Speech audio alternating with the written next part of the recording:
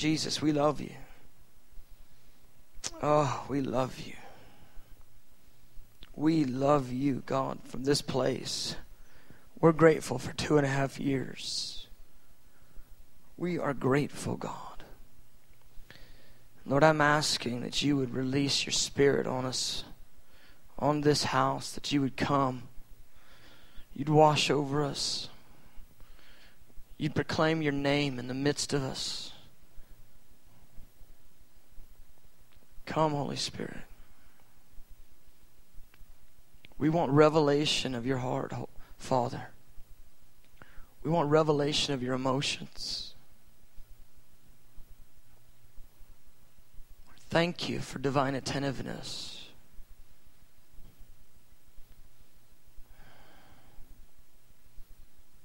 God, I pray you'd break in with light.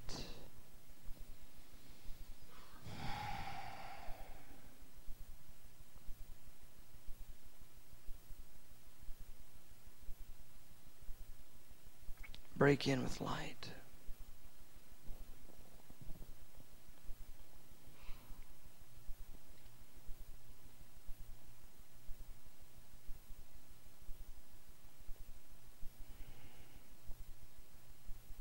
Thank you, God, for 2.5 years.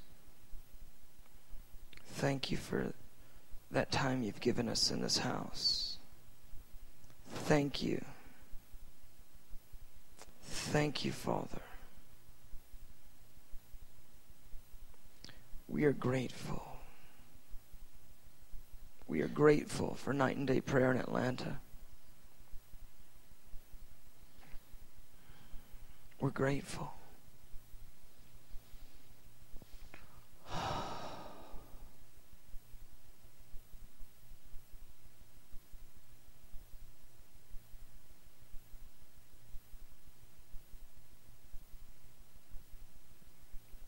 We love you, Lord. Release revelation of your emotions tonight, God.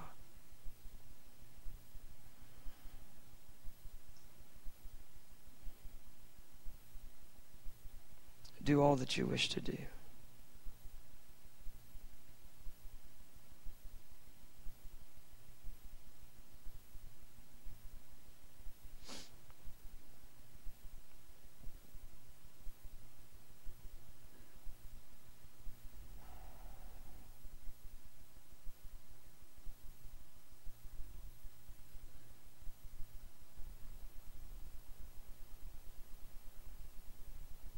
Just going to wait for a moment.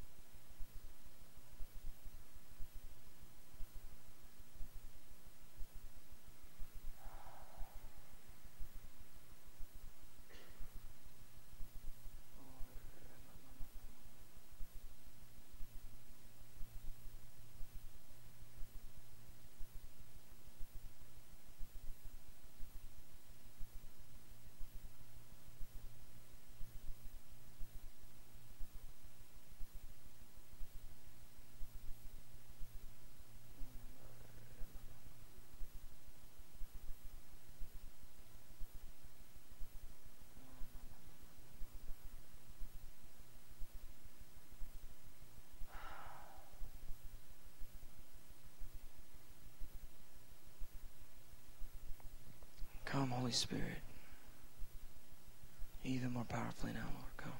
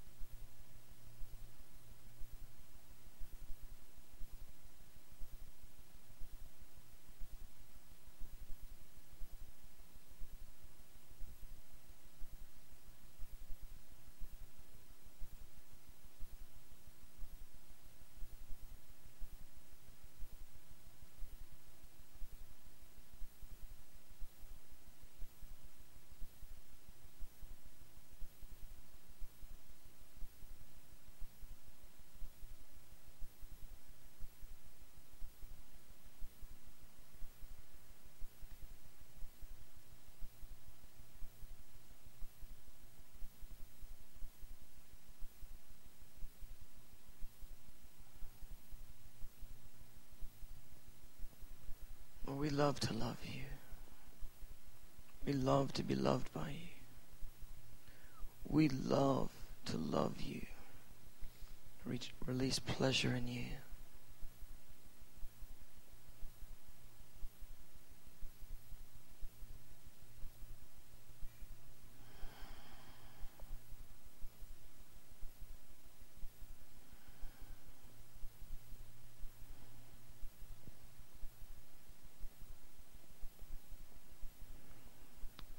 I love you, Lord.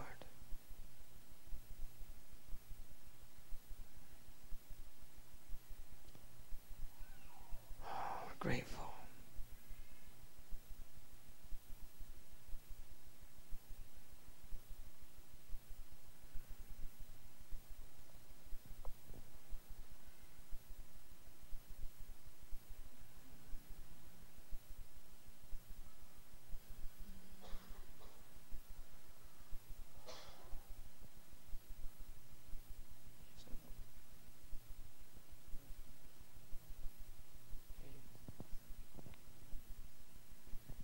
We worship and adore you, bowing down before you, songs of praises ringing, hallelujahs ringing,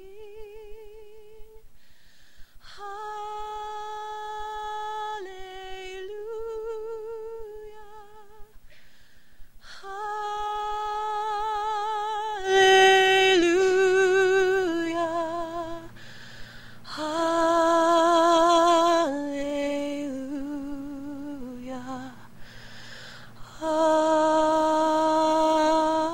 Amen.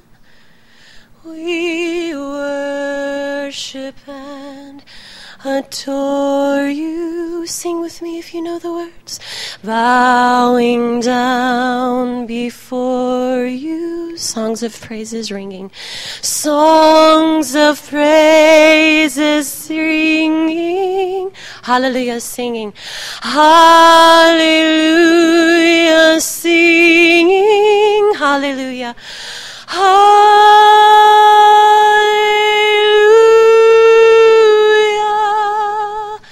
Hallelujah.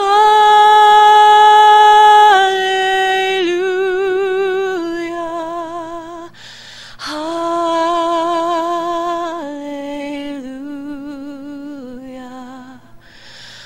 Amen.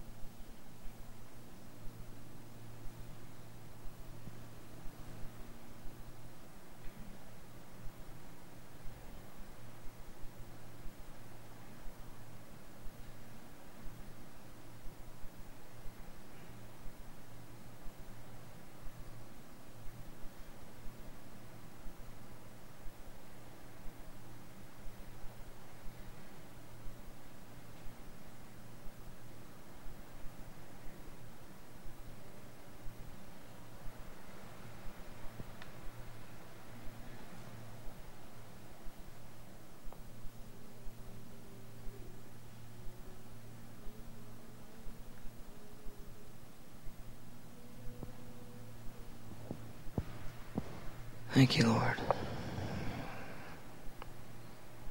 We love you. We love you, Jesus.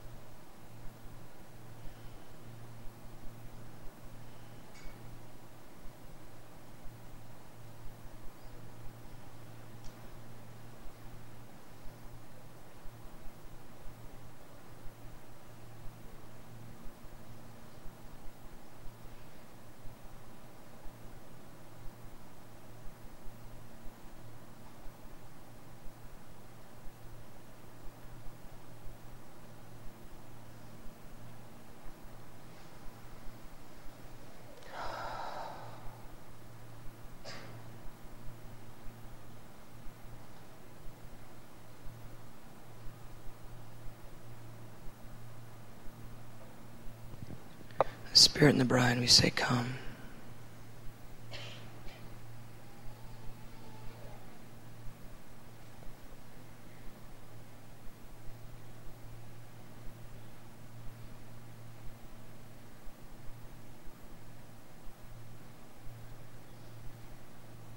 The Spirit and the bride, we say, come.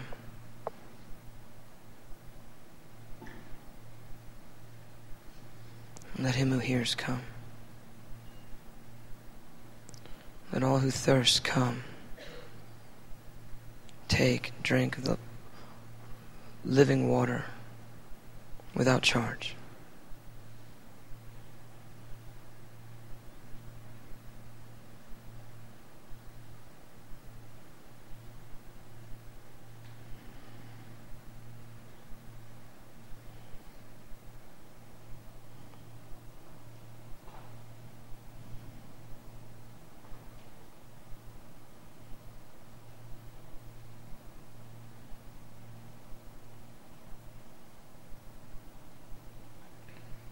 Lord, we want to know your emotions.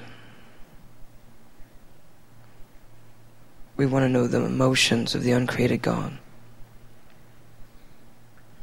We want to know the way you feel, the way you think. And more than your acts, though they are wondrous, we want to know your ways. The way that you move. The way that you think, the way that you speak, the way we want to know your ways, the ways of the Lord.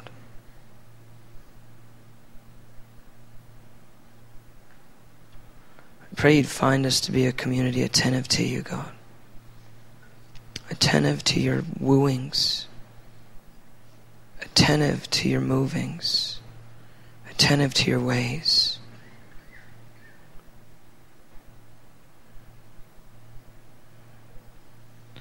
We are in love with you, Jesus. Father, we are in love with your Son. Abba, we are in love with you. We love your Spirit. We love you, God. We love you. We love you.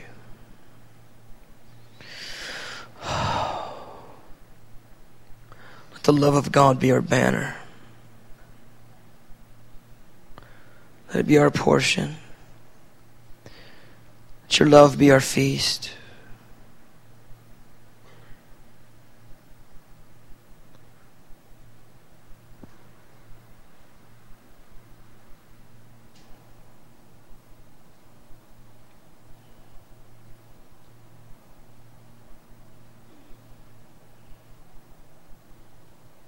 Let us know the greater love that your Son has for us.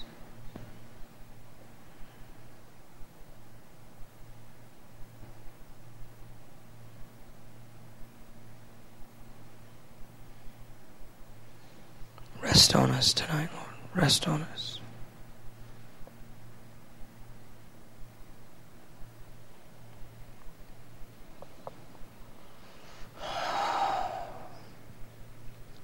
Good. I think we'll go ahead and move forward. Let's turn over to Matthew 22.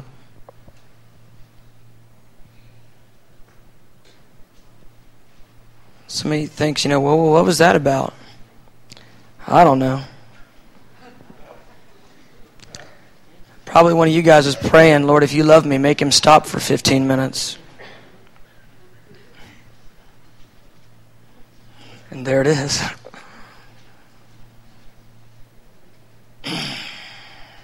But I feel the Lord.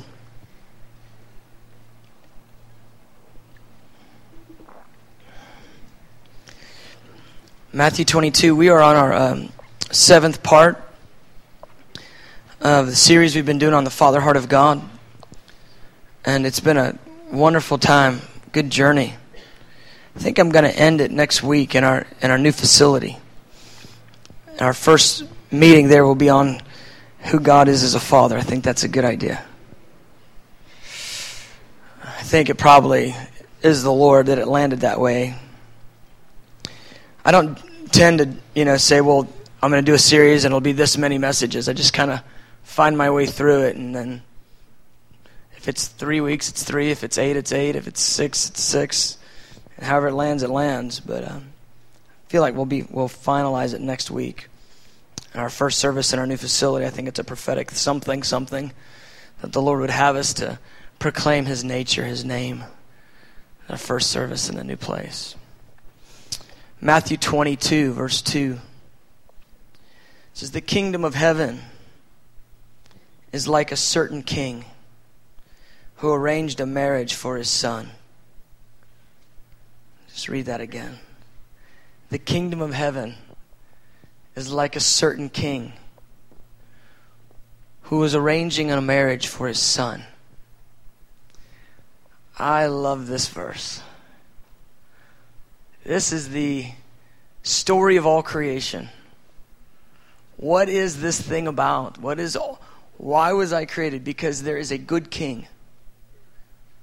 There is a good king. He's a good father. And he is arranging a marriage. He's old-fashioned. He's arranging a marriage for his son. His eyes are looking to and fro throughout all creation of those who be willing partners for the man Christ Jesus. His son is the most desirable of all. In fact, his son's nickname is the desire of all nations. And this good king has put out an invitation. Who would love to be married to my son, the one who's the desire of all nations? This verse, it is the story of why you're alive. It's the story of why he stretched out the heavens. It's the story of why he took dirt and breathed life into it, because there's a good king who's arranging a marriage for his good son, the Prince of the Kingdom. That good king, his name is the Eternal Father, and that son, his name is Jesus. And that Father has been looking continuously. I like how Jesus said it in John 5. He says, until now my Father is working and I am working. And what's he talking about? He's talking about the marriage. Because my Father has been working in all creation, and he is readying a bride, one who will be joined to me for my delight. That's the idea. The Eternal Father is continually working in your life. And what's he doing? He's bringing you to a place of being a comparable spouse, a comparable one for his son. He's making you a worthy partner. And we don't understand the many varied ways the Lord leads our lives. There's so many different facets and challenges and trials and ups and downs. And I tell you, there's things that bring pressings. And in kindness, He brings a pressing to expose you to yourself. So that the issue of your heart that is incongruent with His own nature can be exposed, identified, and departed from. Why? Because He's got a good son that He wants to marry you to. The story of all creation is this romance. It's in the heart of the Father. He wants to marry us to His Son. He's looking for a worthy partner. He's raising up a bride through all creation, and you and I are part of it. It's a shock. It doesn't even seem real. In fact, it seems too good to be true. I was thinking this week about the ridiculous gift of forgiveness. God takes the one that's completely wicked and different, totally separate from Himself, and in an instant, He imparts something as ridiculous called forgiveness. I mean, the God who is surrounded with mercy looks at the one who is, the murderer. The one that's, perverse in every way. And he offers him a free gift, this ridiculous gift called forgiveness. He buys this thing with blood.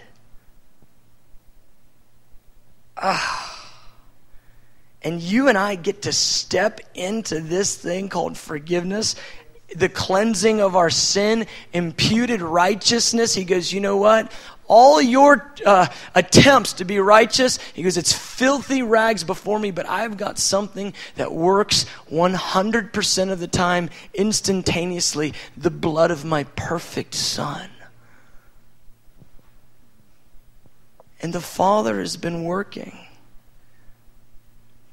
from the beginning of creation to raise up a bride, a worthy partner for the man Christ Jesus. And I'll tell you, when you will get the lens that this entire existence is about a wedding, it is about this good king who knows how to throw a party, beloved. He knows how to do a wedding. One of our friends got married this past weekend. They had like 25 bridesmaids and 25 groomsmen. It was like off the charts.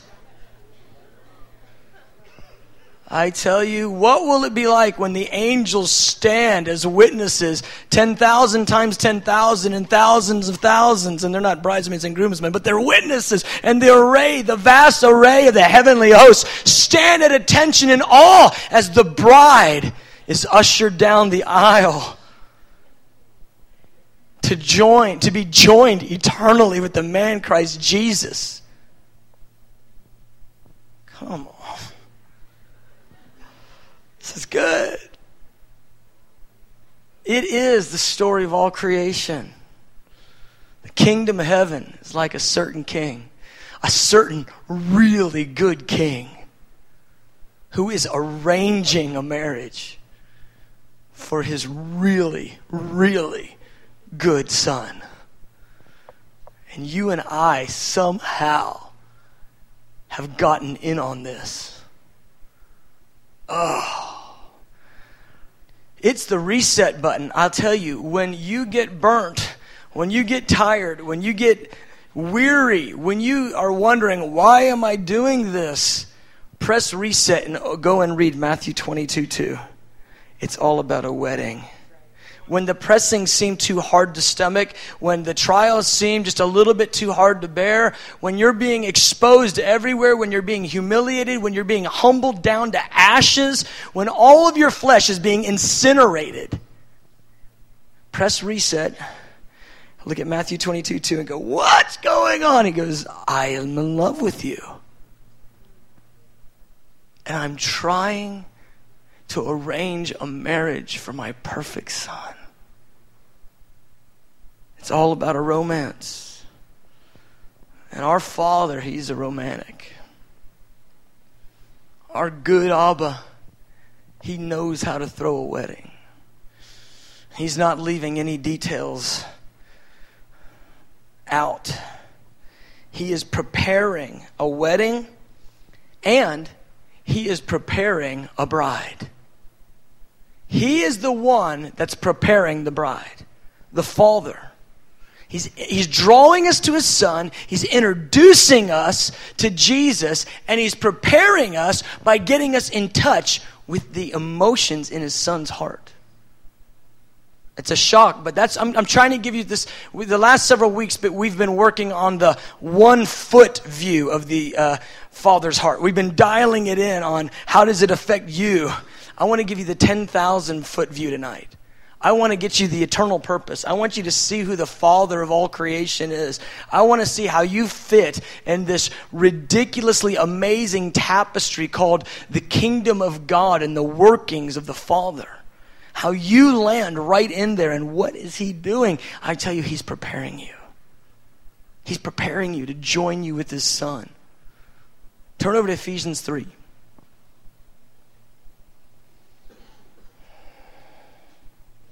You could just say Matthew 22 too all night.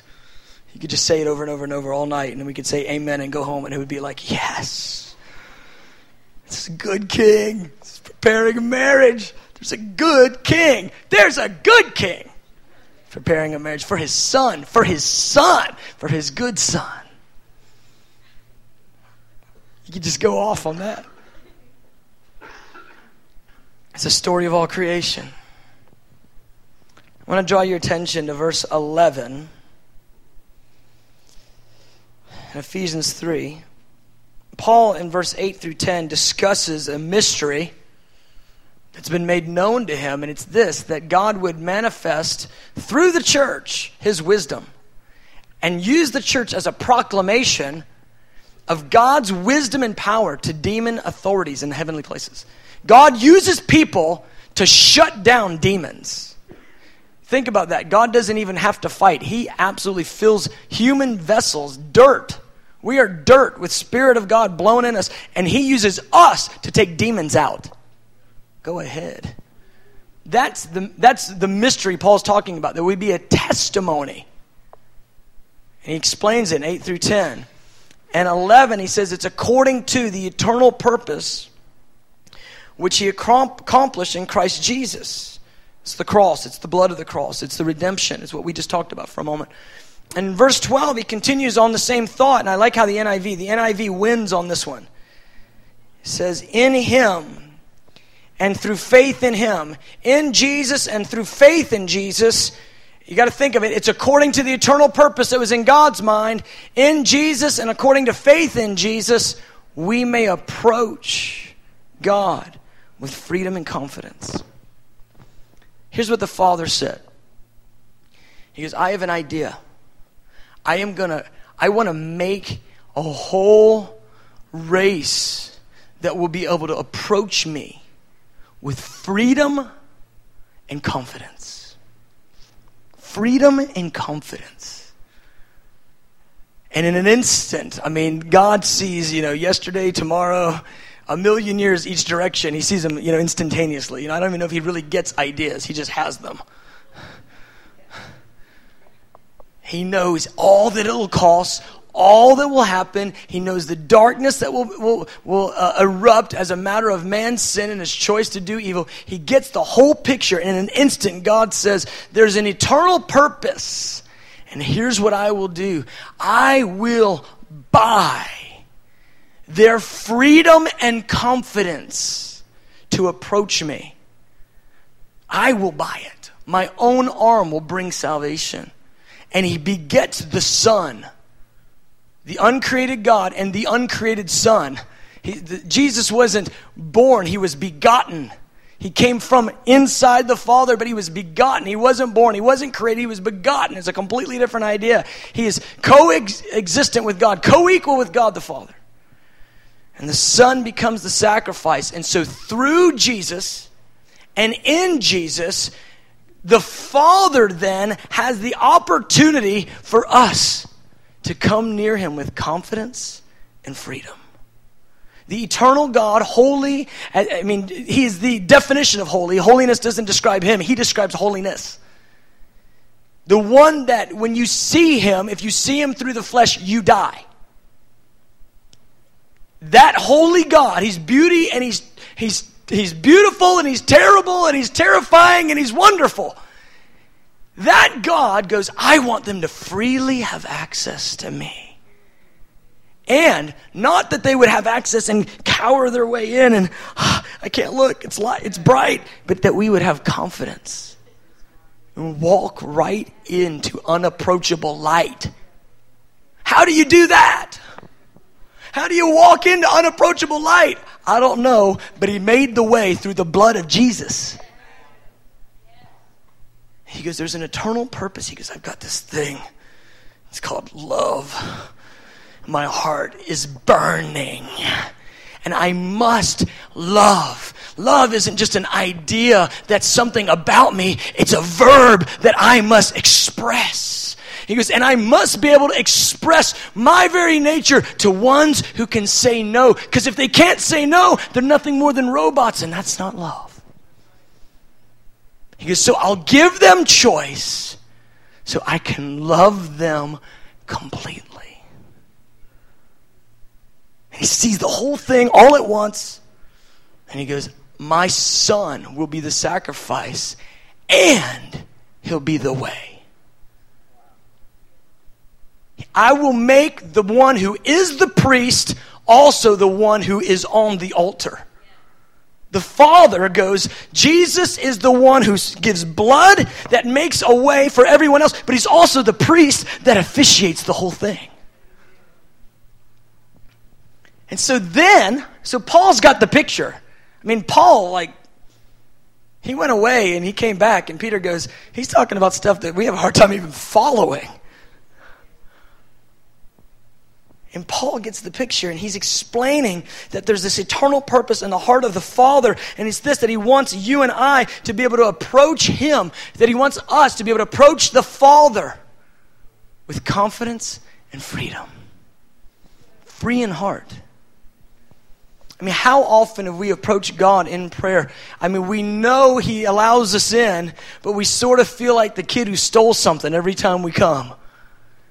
Just hard sometimes to get past everything we know in our mind. He goes, well, here's what I'll do. My son will shed his blood, and it will cleanse their consciences from evil works so that they can have confident access by faith. And he gives us the opportunity to stand in his presence in him and through him, free in heart and confident. Oh, that's good. And then Paul goes on, he goes in verse 14, for this reason, I bow my knee to the Father, from whom the whole family, and Paul's giving us a hint right there, what's the Father doing? He goes, I bow my knee to the Father, from whom the whole family in heaven and in earth is named. Here's the deal. You might have a loved one that passed in the Lord. You might have one that has passed and gone on to be with the Lord. And we know that we experience the suffering of their passing in this life. We experience the grief of not having their nearness. But from heaven's vantage point, we're all one family. He sees us together. We're in a minute on this life. We're just a minute separated in this life. Just for a minute. But from God's vantage point, he goes, the family's in heaven and earth. That family's all together. The family's all together. Right now, we're just in two different places. In a minute, we're all together.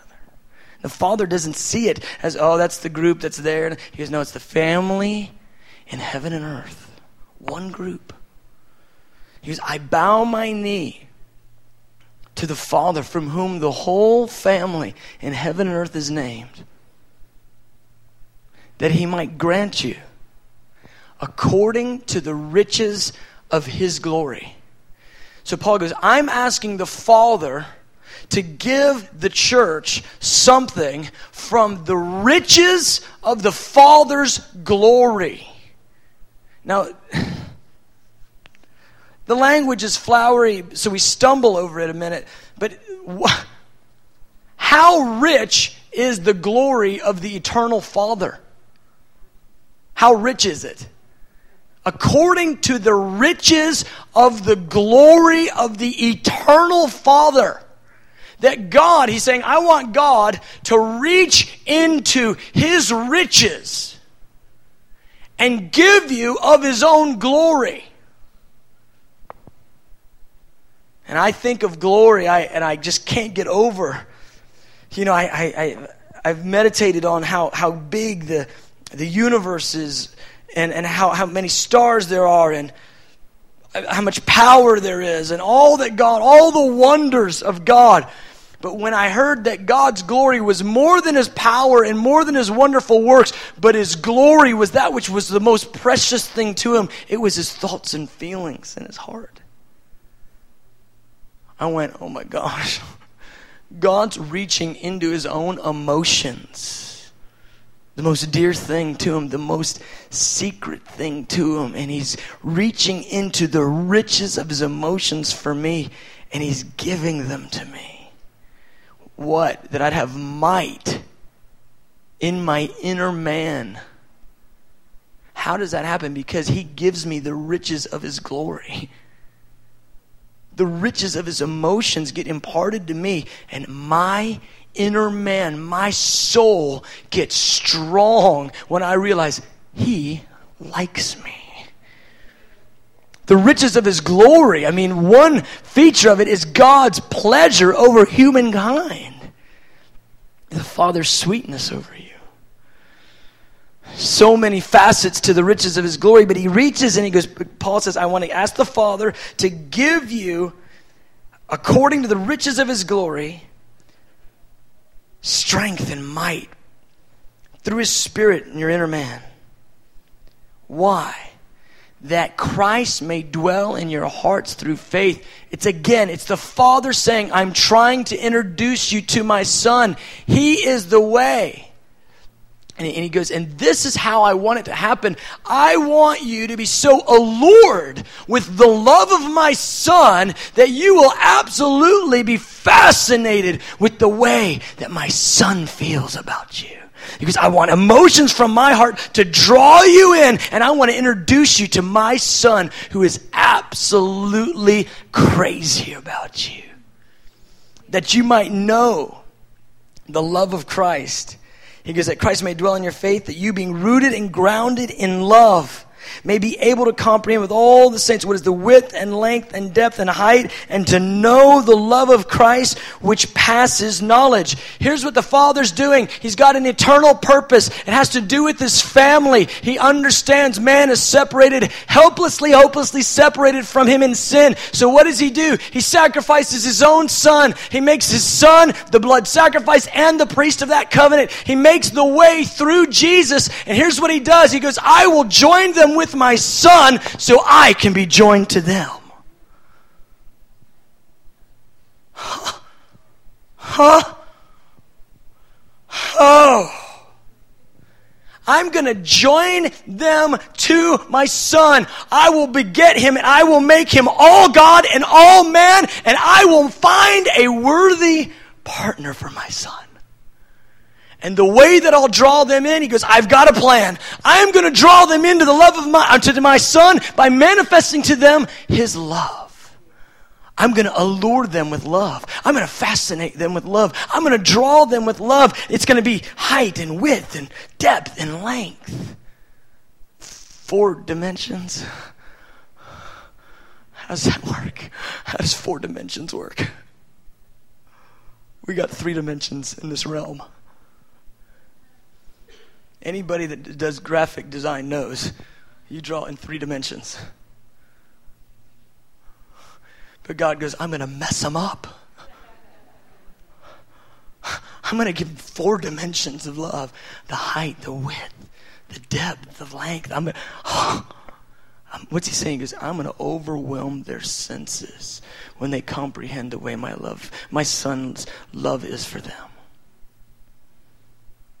They are going to be absolutely allured to Jesus.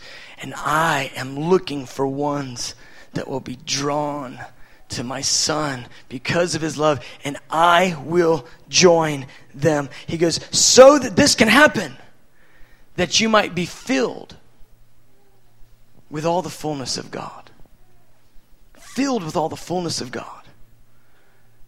Filled with all the fullness of God. Wait. Filled with all the fullness of the Father. I'm joining you to Jesus so that I can fill you with all that I am. The Father has an idea. It's called an eternal purpose.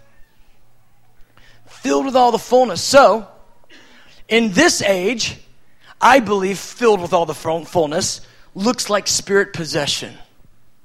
I mean, it looks like Holy Spirit filling you completely through and through. I believe there's a place you can go in this age where you are so given over in your will to the will of God that the Holy Spirit has filled you completely and is completely moving through you, and you are absolutely operating 100% in a state of led by the Spirit of God and possessed by that very same Spirit. I think there's some men that have tapped into that reality. It becomes miracles on demand.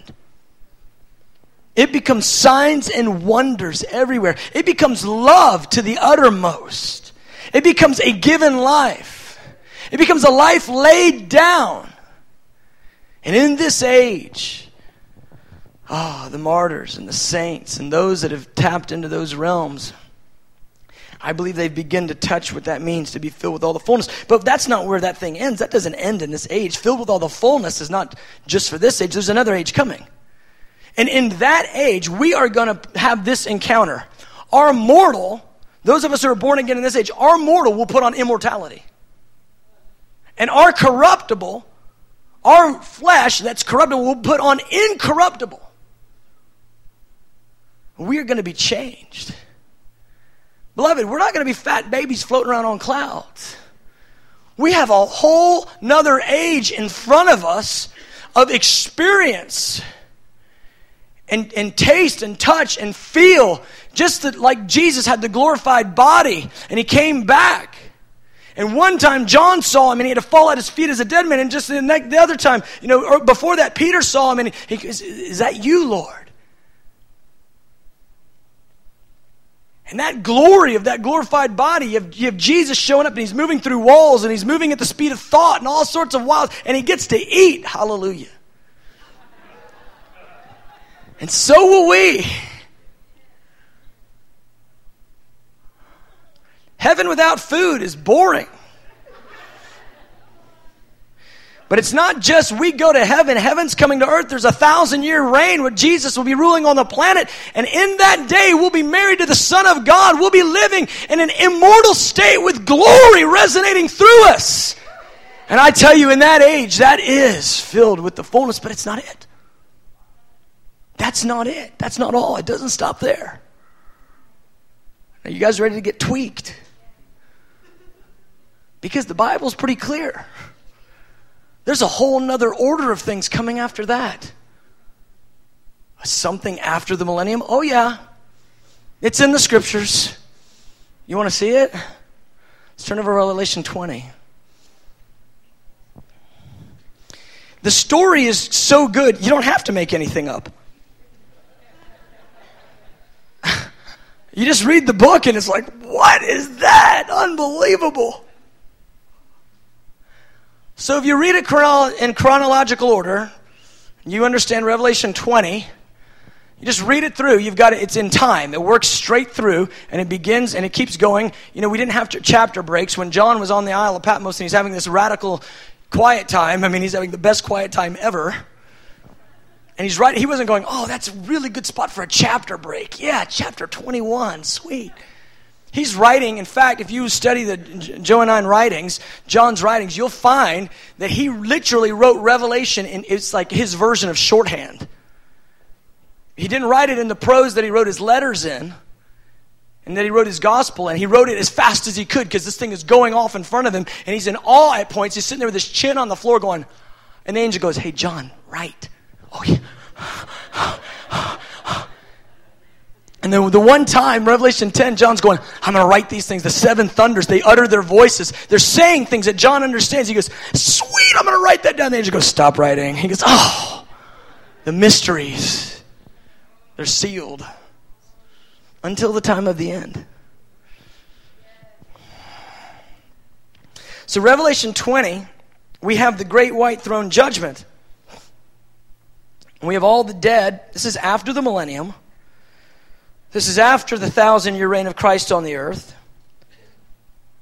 In verse 11, it says, I saw a great white throne, and him who sat on it, from whose face the earth and heaven fled away, and there was found no place for them.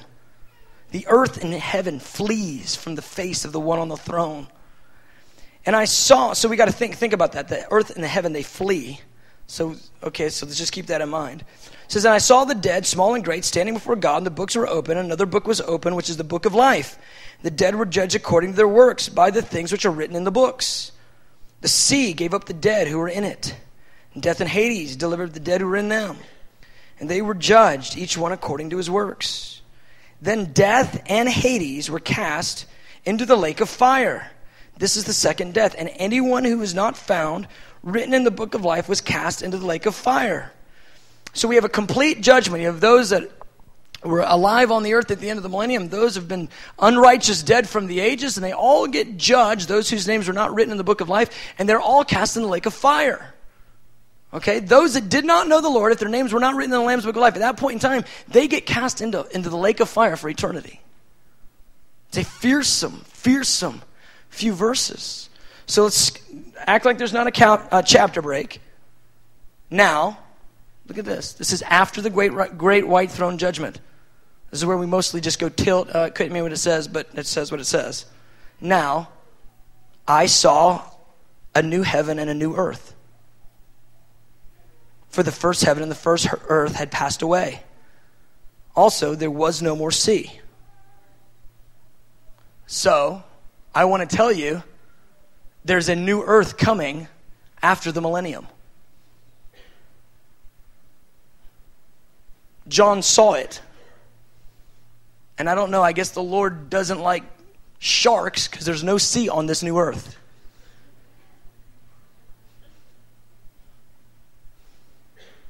There is a new earth coming after the 1,000-year reign of Christ.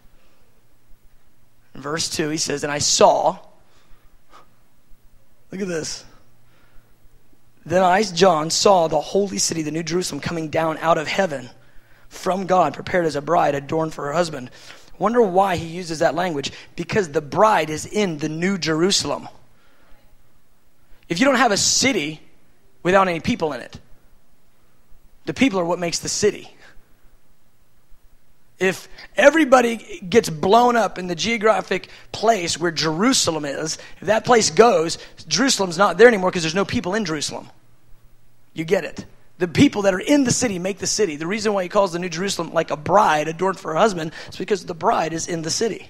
It's where we live. It's a 1,500-mile, long and wide, glorious, beautiful thing. You know, the guy gets married, and he gives his wife, a carrot.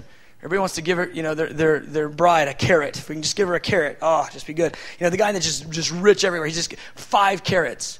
God goes, I'll do you one better. 1,500 mile by 1,500 mile, that's the diamond I'm giving to my bride. It's called the New Jerusalem. That's a pretty good size ring. Shining like a jasper. It's just a diamond. It's a diamond with a green hue. That's a huge ring. It's a rock. And the bride lives there. But that thing comes out of the heavenly realm, and it comes down, down out of heaven. Down to where? The new earth. It's going to land. Yeah. It's coming down out of the heavenly realm. It's going to land on the new earth. Okay. The plot thickens. In verse 3, look at this. And I heard a loud voice from heaven. Behold, the tabernacle of God is with men, and he will dwell with them, and they shall be his people. God himself will be with them and be their God. And God will wipe away every tear from their eyes. There shall be no more death, nor sorrow, nor crying. There shall be no more pain, for the former things have passed away. And the NIV wins on that one again. It says, the old order of things has passed away. Then he who sat on the throne said, behold, I make all things new. And he said to me, write, for these words are true and faithful. And he said to me, it is done. I am the Alpha and the Omega, the beginning and the end. I will give of the fountain of the water of life freely to him who thirsts. Verse 7, he who overcomes shall inherit all things. I will be his God, and he shall be my son. These verses have become some of the greatest motivators to my heart. See, we have this picture of just sort of dying and everything just sort of ends in some cloudy, sort of wispy existence. But God is fully about merging the two realms. He is going to merge the natural and the spirit realm together. He is going to merge time and eternity together. Beloved, I'm trying to get you to see a vision of something. This thing goes on for quite some while. There's a whole nother age coming for 1,000 years where the man Christ Jesus will rule on the earth. And then after that, there's a whole new earth coming.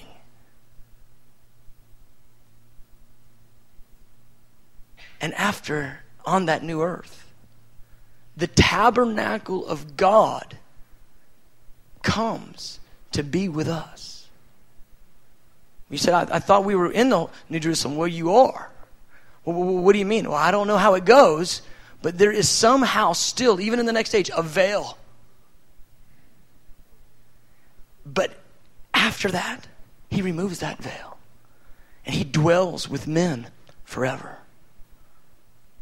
And it's just, it boggles my mind because the Father begins to reveal his nature in a whole nother way we've never considered.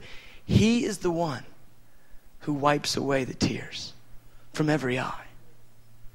From every eye. I was meditating on that this week and I was thinking about it. You know, we go through things in this life that cause our hearts pain. We go through things that cause turmoil and pressure and challenges to us. And while those things are fully handled by God, he knows the answer before we even pray. He's already got the resolution to that thing that's causing us pain. He's already got it answered. And he releases that answer to us. We still process the human side of it, don't we? You have a loss, you have a challenge, you have a trial, there's pain in your heart. You still process the natural thing. And God gives us this unique mechanism. He calls it tears. And we use tears to process our emotions, don't we? And we use all sorts of stuff. We use hugs. And we use laughs. And prayer. And talking. And we process through the emotional things that cause our hearts pain. The answer is 100% handled. God's got the answer, but we work through things, and it takes time, doesn't it? Well, in that day, God he shows us firsthand who he is, who he's always been. And he reaches down and he wipes away every tear. He says, you know these tears that you've been shedding your whole life? There's no more need for those. Because that sorrow that your heart has felt, the challenges and the pains, the turmoils and the pressings and the trials, he goes, there's no more need for sorrow. He goes, the crying, you won't need to use crying anymore. And the reason why is because I'm taking away all the pain. Not just the pain in our hearts, but everything that would cause pain. I'm removing it. Can I tell you something? The Father is the one who wants to remove all the pain. It's who he's always been. It's been his eternal purpose. When he's talking about the eternal purpose in Ephesians 3, when he's trying to get us introduced to Jesus, trying to show us the love of Jesus, trying to get us on the way, on the path to be with him, it's unto this, that he could be the one that would reach across your face, touch your cheek, and move every tear out of the way forever. There's another order coming where the eternal Father will dwell with us. He will be our God, and we will be his people. All the veils go away, and we get into this thing called divine disclosure. The God who inhabits eternity, Isaiah 58 says it that way, but I believe eternity inhabits him. It's a both and reality. That God who is mysterious beyond description, that God who dwells and wraps himself with light as a garment, in that day, that Father is going to dwell with us and disclose himself to us completely. The first thing he's going to do is take all the pain out of the way. All the sorrow is going to go. All the tears, all the crying. It all goes away. He wipes them from your face, and he merges the realms so that he can be with you. He goes, the former things have passed. The old order, the way things used to be, are no longer, because God is dwelling with men. God is with us. And then he makes everything new. It's all new then. God the Father dwelling with his people. And when he's making all things new, I tell you, the tender, loving, caring, wonderful, playful, good Father is going to be completely disclosed to us. He goes, you will be my sons. You will be my children. I think we've sold God short.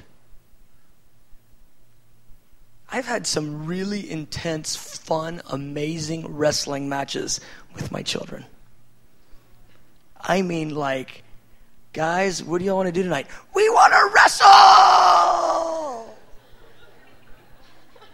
I'm like, okay. I've been in travail for the last 6 hours, but okay. And I'll go in there and I'll get on my knees. And I'm getting drop kicked and karate chopped from every angle. And they're running at me, and they never come at me from in front because they know I grab them. They just spear me from the back. And I'll be down on the ground, and their new thing is to jump up in the air and land with both knees in my ribs. I mean, they know how to bring it, you know what I'm saying? They're not joking around. When I got a bloody lip from the 4-year-old, I knew it was going to be serious from there on out. And the glee that they experience. I love it, it's good. And I'll be on the ground, I'll just let them pound on me for a while, and I'll try to act like I'm dead. I'll just I'll throw my tongue out of my mouth. And they'll be going, he's not dead. And he's not dead, watch this. And they'll go to me and they'll slap me right in that little fat back part. Smack, smack, smack. It really stings. I'm like, oh, I knew it. I knew he wasn't dead. And they squeal with glee. And I love it. And they love it. And why did he give us fathers again? To testify of his own nature. I'm telling you, he is going to be playful. He is going to torture you with tickling and all sorts of stuff that you and I can't even think about. We don't even know where this is going, beloved, but it's going on for a while. And he gives us a whole planet with no sea so we can keep playing chase all day long.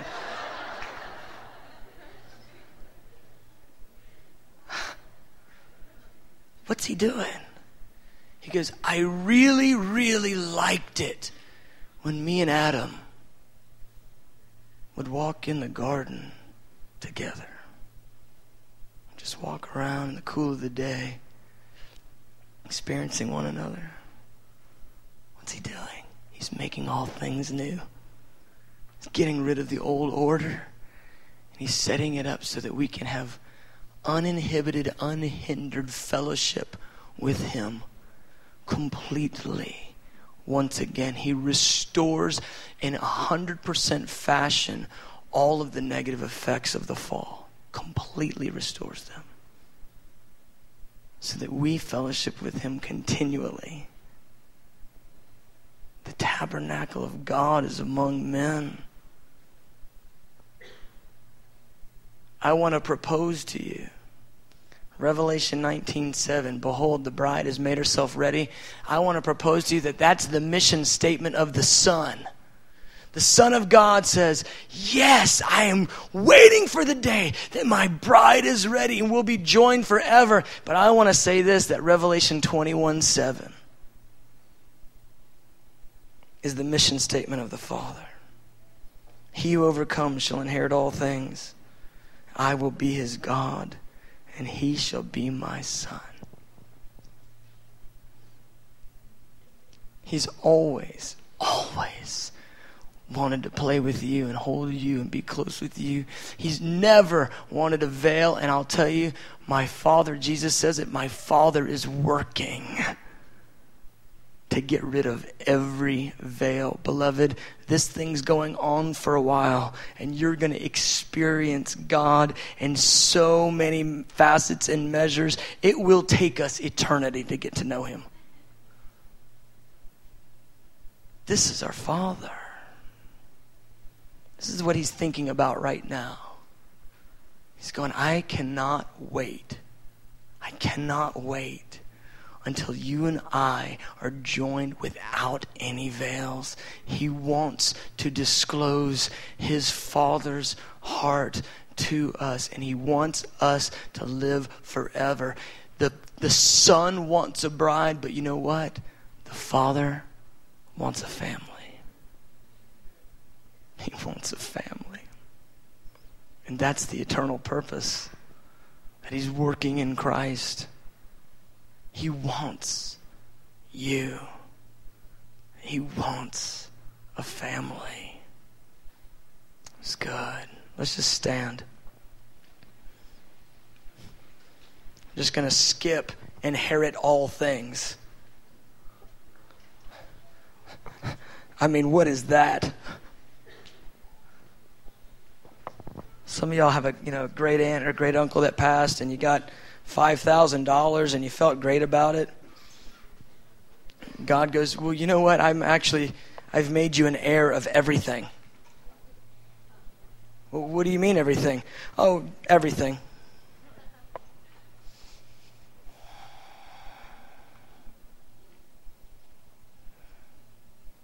Romans 8, he says, will he not freely with his Son give you all things?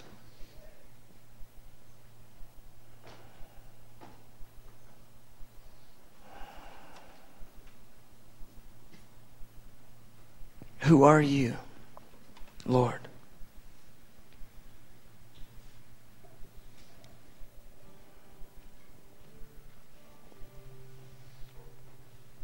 Who are you, Lord?